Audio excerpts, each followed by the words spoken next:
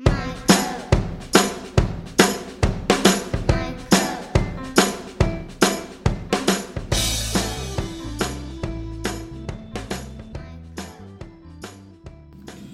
find it so fascinating that the world went from a lack of any contact precautions in public spaces to a complete obsession with sanitizer practically overnight.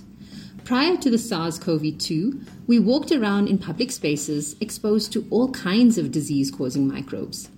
The concept of sanitizing is well known to healthcare environments, though.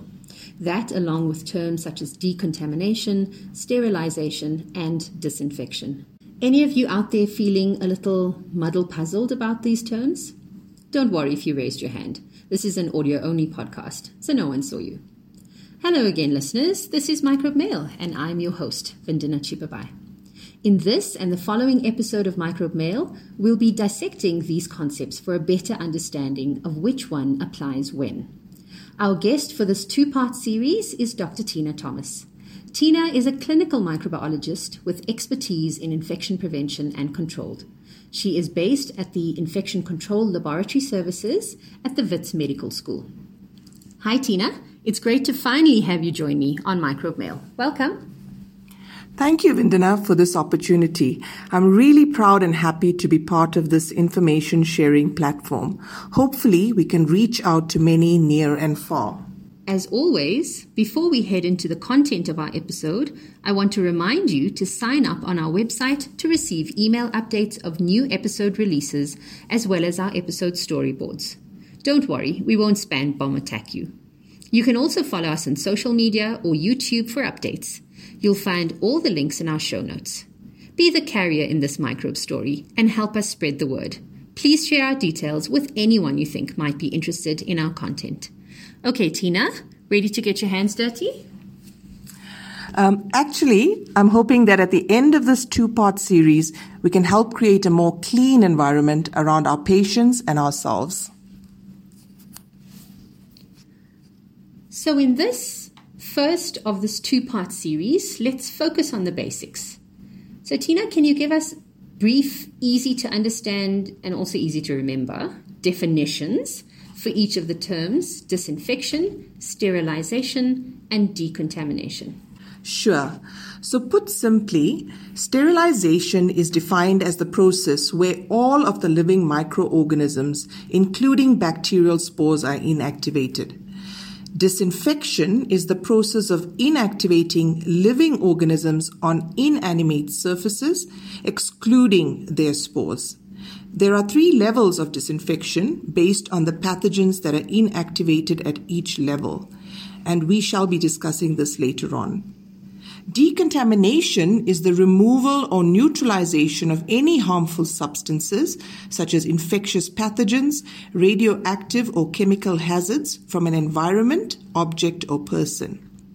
Another term also worth mentioning is antisepsis, which is the use of chemicals or antiseptics on the skin or mucous membranes to rid them of pathogenic organisms. Hence, the term antisepsis should only be used when referring to an animate surface. So what you're saying is antisepsis refers to what you would do on a person, on skin, essentially. That's correct, yeah.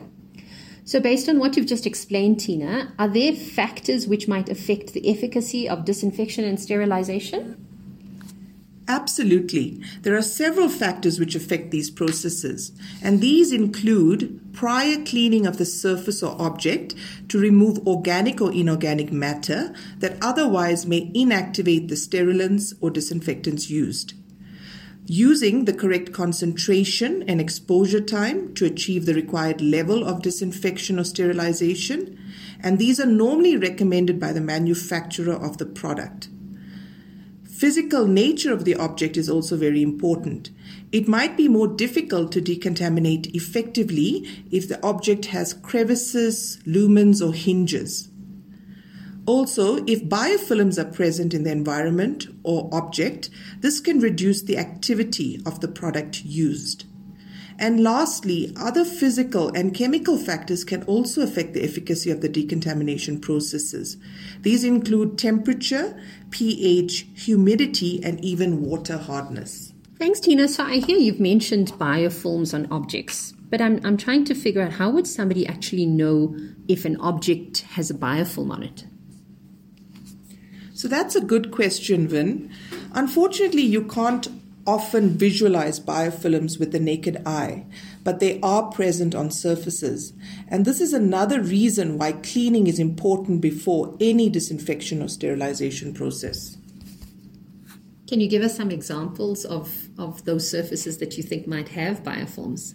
Just as kind of a heads up for people to be aware. So hospital surfaces, so any high-touch surfaces can actually form biofilms very quickly. Right. So bedside tables, drip stands, okay. All of those can, so any high-touch surface essentially can form biofilm very quickly. Okay, that's helpful. And then are there different modes of sterilizing or disinfecting that you can actually talk us through? Yes.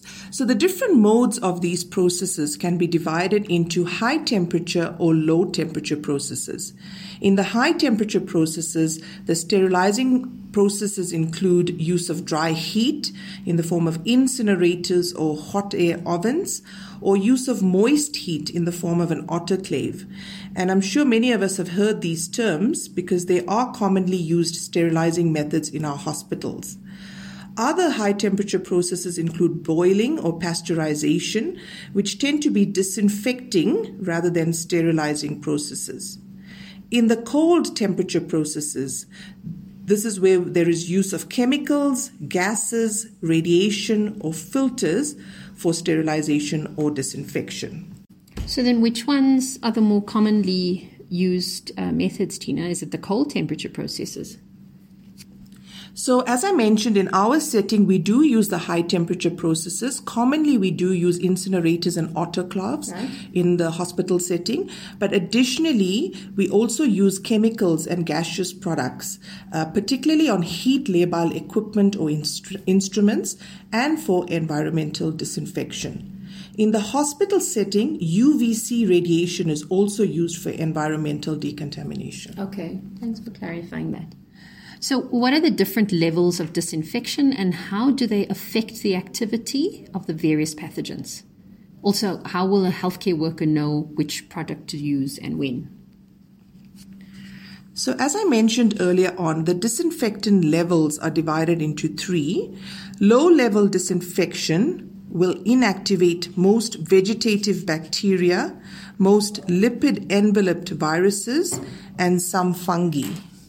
Intermediate level disinfection is one step higher in its inactivation properties and will additionally kill all non-enveloped viruses and mycobacteria. High level disinfection will inactivate all vegetative organisms but not their spores. So based on the pathogens you are trying to eliminate in your setting, be it in your environment, on equipment, or on skin or mucosal surfaces, one can choose the suitable disinfectant level to fit the purpose. And most products do provide the details of their level of disinfection. So all it requires is looking at the package insert to see whether it kills the pathogen that you're looking for or not. Yes, that's correct. Okay, and then for this episode, Tina, the last question I want to ask you is how to classify the disinfection or sterilization of patient care items. Thanks, Vindana, for that very important question. It is vital that all equipment used for our patients do not become a vehicle to carry pathogens to them. Patient care items can be divided into three categories. Critical items are those that come in contact with a sterile site, such as surgical instruments, and these have to always be sterilized before reuse. Right.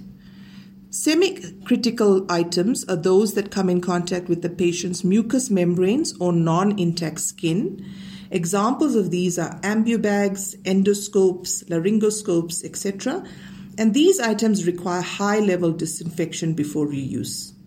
And lastly, non-critical items are items used on intact skin. Examples can include BP cuffs or patient crutches, etc. And these items require low to intermediate level disinfection. Okay, thanks for clarifying that, Tina. So although I'm expecting you back for another episode, we can't leave without a spotlight feature. So today we're going to have another cute little mini microbe message. Let's take a listen. Hi, my name is Tamira Pillay. I am 11 years old and I live in Johannesburg. Did you know that the idea of vaccines to prevent infection is over 1,000 years old? It was called variolation.